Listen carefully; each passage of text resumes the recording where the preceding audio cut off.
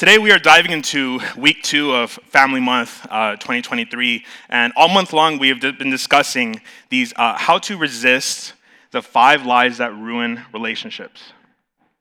Now, we all desire to be happy, and most of us want our family members to be happy as well. But the reality is that happiness is a state of being that is very difficult to sustain.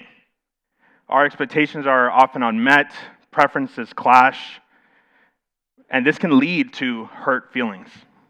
So the question is, what then? What do we do with that? Is it my responsibility to ensure that every person in my family is happy at all times? Last week, Pastor Efren discussed the purpose of family and covered lie number 1, which was, in a good family, everyone is mostly happy. And he spoke to scripture, which is exceedingly clear, that it is the responsibility of believers to submit to one another in love and servitude, something that many other worldviews and beliefs do not speak to. But despite all that, it doesn't guarantee a good family, does not guarantee a happy family. And he touched on this when you read about Lot and Abram and their relationship, right? So today we are going to be discussing lie number 2, which is, if you don't agree with me, you don't accept me. See, we all have a high need for that feeling of belonging with one another, and we want to feel like we fit in with a group of like-minded people. We want to be known, loved, and accepted for who we are. But when it comes to family, it can feel like we must pick one over the other.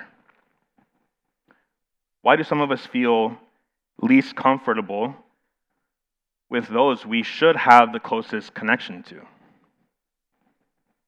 And can you only belong to someone, to a group of people who see 100% eye to eye with you all the time? Or is diversity possible in a close-knit family? Or do we just go with the my way or the highway kind of thinking? So earlier I just revealed to you all that I was once an Android user, and it's true. Last month I switched from the Galaxy S23 to the iPhone 15. I love it. I love this church. Now, this is the first iPhone I've ever owned, ever. And I consider myself a tech-savvy kind of guy. Now, this is not sponsored in any way. This is not like a sponsor. I'm not trying to recruit anything. I mean, if Apple wants to invite me to preach at their campus, I'll go. I'll drop my things. We'll make it happen. You can message me on Instagram. But here's the thing. The S23 has a 6.8-inch display up to 1440p resolution. This is for the nerds in the room, like myself. The iPhone has a 6.7 1290p resolution screen. S23 has a 200 megapixel camera up to 100 times optical zoom versus the iPhone's 48 megapixel camera up to 10 times optical zoom. During the summer, we had a South Hill student event, and we did a hike in July to Griffith Observatory. And so we met at the bottom and we hiked. And while we're hiking, one of my volunteers, he pulls out his iPhone and he's like just taking pictures of the scenery. It's like, yeah, this is so cool. And I'm there with my phone, brand new, and I'm like zoomed in all the way. And he's like, what are you recording? I'm like, I'm watching these people fight on the steps of Griffith Observatory right now. And I can see their shirts, I can see their car, keys hanging out of their pocket, like, and he's looking at his phone like, is something wrong with my iPhone right now? And so here's the thing. I mean, S23 has a bigger battery, faster charging, higher brightness. On paper, it trashes the iPhone, to be honest with you. So the question is, why did I switch? I'll tell you. Because some of my closest friends and family refuse to allow me into their group chats. Okay? Because of the green text bubbles. They probably had a chat that said, not Chris. That's for the ladies. They probably get that reference, okay? Not Chris. They would not let me because they were like, no, man, I can't do the green text bubbles. You can text us each independently. I'm like, come on. And I've been hearing that for the last 10 years. Okay? No FaceTime, no whatever. And I would always defend, I'm like, dude, you guys don't know what you're talking about. My phone is like 3 of your phones tied together, you know? They weren't having it. So eventually I make the switch, and out of the work, I had like old friends like, hey, text me, hey, I saw your text turn to blue. Some of my family is like, they're sending me like those face emojis and FaceTiming me.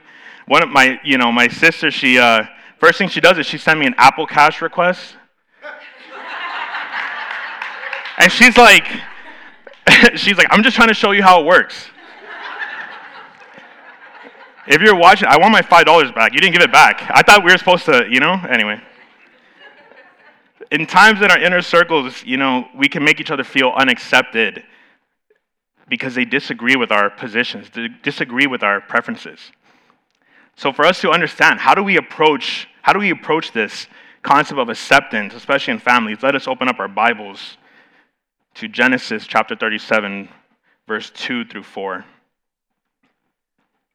Genesis 37 says this: Joseph, being 17 years old, was feeding the flock with his brothers. And the lad was with the sons of Bilhah and the sons of Zilpah, his father's wives. And Joseph brought a bad report of them to his father. Now Israel loved Joseph more than all of his children because he was the one of his old age. Also, he made him a tunic of many colors. But when his brothers saw that their father loved him more than all his brothers, they hated him and could not speak to him peaceably. So we're circling back here to a very early story in the Bible, one that follows the descendants of Israel. Israel, aka the artist formerly known as Jacob. If you recall, Jacob came to an impasse with God. They began to wrestle physically. Jacob is unrelenting during this wrestling bout, right? And he refuses to stop, to surrender, until God touches him on the hip, dislocates his hip, and renders him incapable of continuing. So what does Jacob do? He clings to God, like clinches to God, right? And tells him, I'm not going to let go until you bless me. And it's in this moment where the Lord blesses Jacob and changes the name from Jacob, which meant deceiver, to Israel, which meant he who struggles with God. The book of Genesis utilizes both of these names to distinguish what kind of character Jacob, Israel, is representing at any certain moment. And although Jacob struggled with God his entire life, his son, Joseph, would be victorious. It's worth mentioning that when you're studying the ancestral history, which follows from Abram to Joseph, this will unveil that this central family to the plot and story of the Bible were messed up beyond comparison. Abram's in-law was turned into salt.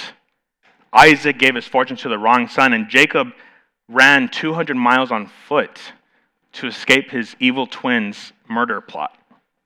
And suddenly you're thinking, like, my family's not that bad. When I really think about it now. See, this family, they struggled to accept one another despite their relationship. And although many of the men were meatheads, as my father would say, overcomplicating their lives to the brink of destruction, despite the brokenness of that convoluted family tree, God's word to everyone is this: your family's brokenness, past, present, or future, does not mean God has forsaken you, does not mean that God cannot make something incredible out of that brokenness. God can work through the most difficult and messed up families if you allow him to prevail. So because of Joseph's unwillingness to agree with his brothers, they ultimately refuse to accept him as their superior, which leads to hatred. So I'm going to give you 3 key points that will help you avoid this lie. Point number 1, rejection can lead to alienation. How many of you identify with something you wish your family embraced? This can be a specific genre of music, a sports team, a type of breed of pets, or a tech brand. This can very quickly lead to this rabbit hole of negativity where we think to ourselves, if you don't like what I like, then you must not like me, you must not respect my opinion, and thus you don't love or accept me. Some of us are this person, and some of us grew up with this person. Nudge your sibling if they were that person. No, I'm kidding. Don't do that. The reality is that disagreement doesn't just make things worse. It can lead to hurt feelings. It can lead to this feeling of being mocked, judged, or even betrayed. And you learn early on in every relationship, there are conditions that people will put on each other, right? So you decide, let me just keep my mouth shut instead. Let me not even go there. Man, if a woman ever asks you if their outfit looks pleasing on them, let me put it this way. My buddy once took his girlfriend to get her like a custom dress, right, for this work function. And that's it. That's the end of the story. I've never heard from him again, ever. And sometimes I think that I miss this guy, and I'm like, but then I got over it because he's a Steelers fan, so I've just moved right on. That was one for the men. I'm sorry. I had to get us back. We dislike, even hate when conditions are put on us in relationships. But the question is, have you ever put a condition on someone else? If we continue in Scripture, we read Genesis 37, verses 5 through 8. It says this, "Now Joseph had a dream, and he told it to his brothers, and they hated him even more. So he said to them, 'Please hear this dream which I have dreamed. There we were, binding sheaves in the field. Then behold, my sheaf arose, stood upright, and indeed your sheaf stood all around and bowed down to my sheaf.' And his brothers said to him, 'So shall you indeed reign over us? Or shall you indeed have dominion over us?' So they hated him even more for his words and for sharing his dreams." Now, Joseph's dream was far more than an ambitious hope. It was an assured prophecy. I think we can agree it lacked tactfulness. He didn't approach it in a tactful way. These are the same brothers who became infuriated over Joseph for getting a coat.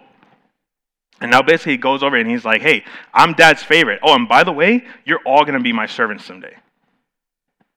Joseph's approach could have been a little bit more gracious, understanding the conditions that his brothers were going to put on him. But the reality is that repressing that dream, not speaking truth to his family members, would have been far more dangerous for them than it ended up being for him. This brings us to our second key point.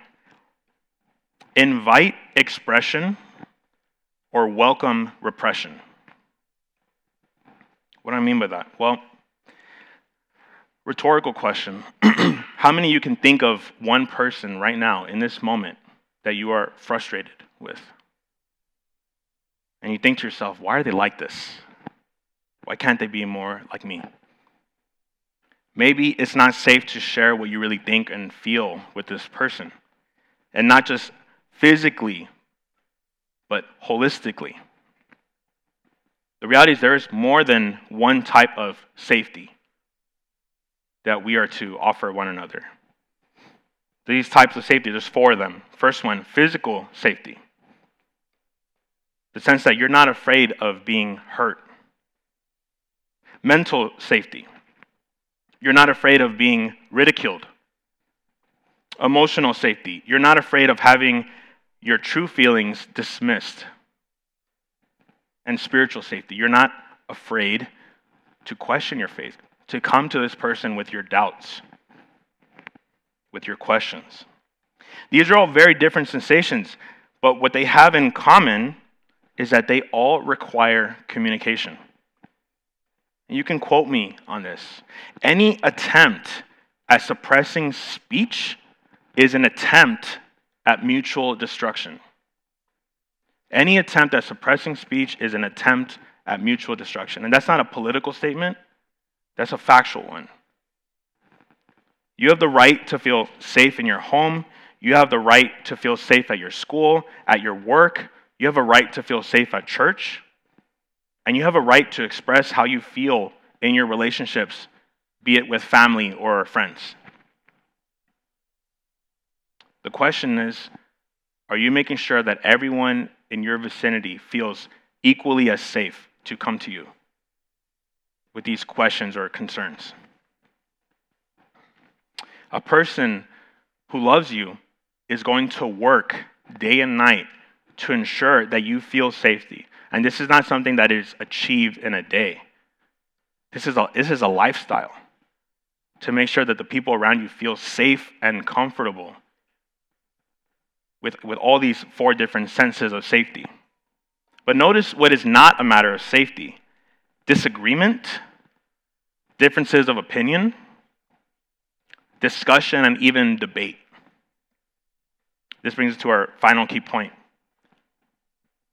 A healthy relationship doesn't mean we agree on everything, but that we feel safe and secure enough to share anything.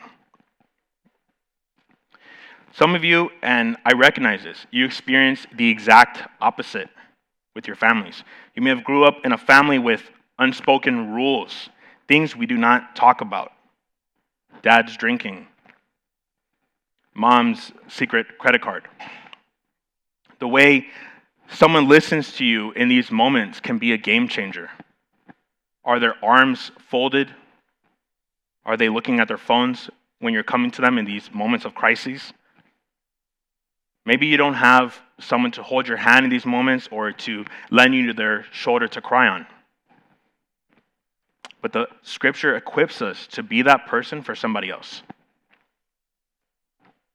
Maybe the family you were born into or adopted into is broken, repeating a cycle of toxicity. And yes, at many times it can be easier to call it quits, to turn your back on them. But the reality is that nothing is impossible for God. Nothing is beyond His control. Nothing is beyond His ability to restore. He can restore burnt bridges, soften the coldest of hearts. Maybe you have an elder who harmed you in some kind of way, or a sibling that embarrassed you. And you have a right to feel the way you do. But Scripture thankfully provides us a way forward in these moments. If you turn to 1 John chapter 4, verse 18, it says this: "There is no fear in love, but perfect love casts out fear, because fear involves torment. But he who fears has not been made perfect in love." Show of hands. How many of you are currently undergoing the Rooted series? A few of you. Yeah. If you haven't, it's something I highly, highly recommend getting involved to, either in this series or the next one. But Rooted is a wonderful series, and we're learning a lot from it. And I just completed it myself for the second time with our Burbank staff. And this is something I took away from day 1 of week 10. It says this: "A family is comprised of members who belong to something bigger than themselves. They stand together in times of celebration and hardship." You've heard of the phrase, blood is thicker than water. And I'm very blessed to be in a family that, despite our hardships and struggles, I can say for a fact our bond is unbreakable. No one can penetrate that. I will not allow it. And thank you, because I serve a God who's greater than me. But the reality and the truth is that some of them have offended me in the past, and I've offended some of them in the past. The way to get past those moments of struggle is to recognize the fact that they are not just my family because of the blood of our ancestors. They are my family because of the blood shed by Jesus Christ on the cross. Jesus Christ being that individual who loves them more than I ever could. In Paul's letters to the Ephesians, he says this: he tells them that the Gentiles are no longer strangers, but fellow members of God's people and God's family. This is because of the blood spilled by Jesus Christ. in his sacrifice for us.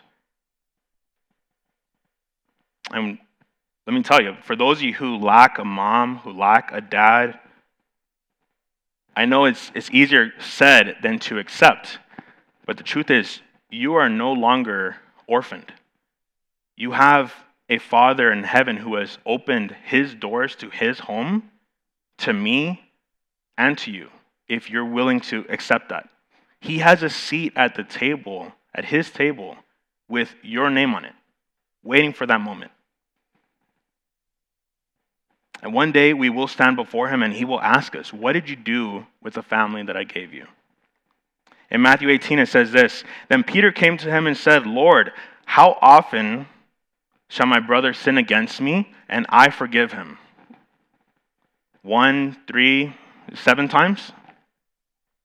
Jesus responds and says, no, I say to you, up to 7 times, not up to 7 times, but up to 70 times 7. When someone hurts your feelings, you don't have to worry about reopening your heart immediately. That's not what we're asking you to do. But in those moments, immediately go to prayer, immediately speak with your Father in heaven and ask him for wisdom in that relationship. How should I proceed? How do we move forward? And these things, they may take time. They may take struggle. They may take wrestling to deal with. According to the rabbinic law of that time, the rabbis urged no more than 3 times of forgiveness to a brother. And here in this moment, Jesus, as he always did in the New Testament, always, he elevates the law. He did not break or slander the law. No, he took it from here, brought it up here. And so his recommendation was not 3 times, not 7 times, 490 times.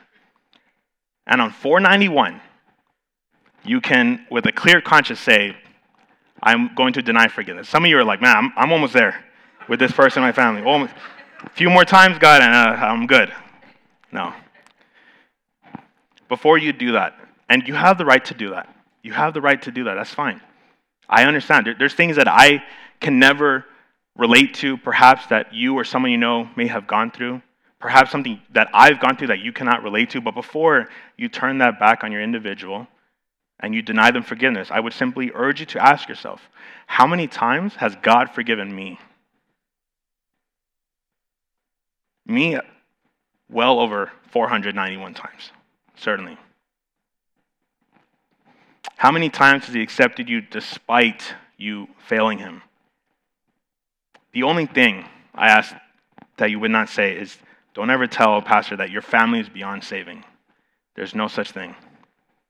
Because I wasn't beyond saving, and you're not beyond saving. No matter what the past was, no matter what happened, no matter what you've thought or said or done, you're not beyond saving. Your family is not beyond saving. Not even after 491. You can take these things to prayer and you put it in God's hands. As the scripture says, right, he will leave the 99 to go after that one. I was that one in a moment. See, my goal is to spend eternity with my family. In ancient Greek, there are different terms for love. You may be familiar with these, depending on the type. And the word for familial love is called storge. Everyone say storge. The Greeks who became believers adopted a different term, agape. Everyone say agape. Agape was used to describe the unconditional love that God offers us. The irony, of course, is that although the genealogy of Jesus was not perfect, they still wouldn't have accepted him anyway. But Jesus did not turn his back on his family or his lineage. What he did is he changed the trajectory of where that bloodline was going. And so again, maybe your lineage, maybe your parents or your grandparents or your great-grandparents, maybe it is a convoluted mess. God is not asking you to completely fix it or to completely, restore that family tree. He's certainly not asking you to turn your back on it either. But you have an opportunity, just like Jesus did when he came here. you can change that trajectory. Maybe not completely, maybe it's just a few degrees. That's more than enough. That's more than what God equips us to do. And the rest of it, he'll take care of. So as I close for today, one last question. What is one way you can begin to make others in your family feel accepted? Here's an action step for each of us that we can begin to implement today and going into this week. Ask everyone in your family, is there anything about me that makes you feel like you can't be open and honest with me? And then all we ask is just don't be defensive when they tell you what you weren't expecting, or when they tell you what you don't want to hear.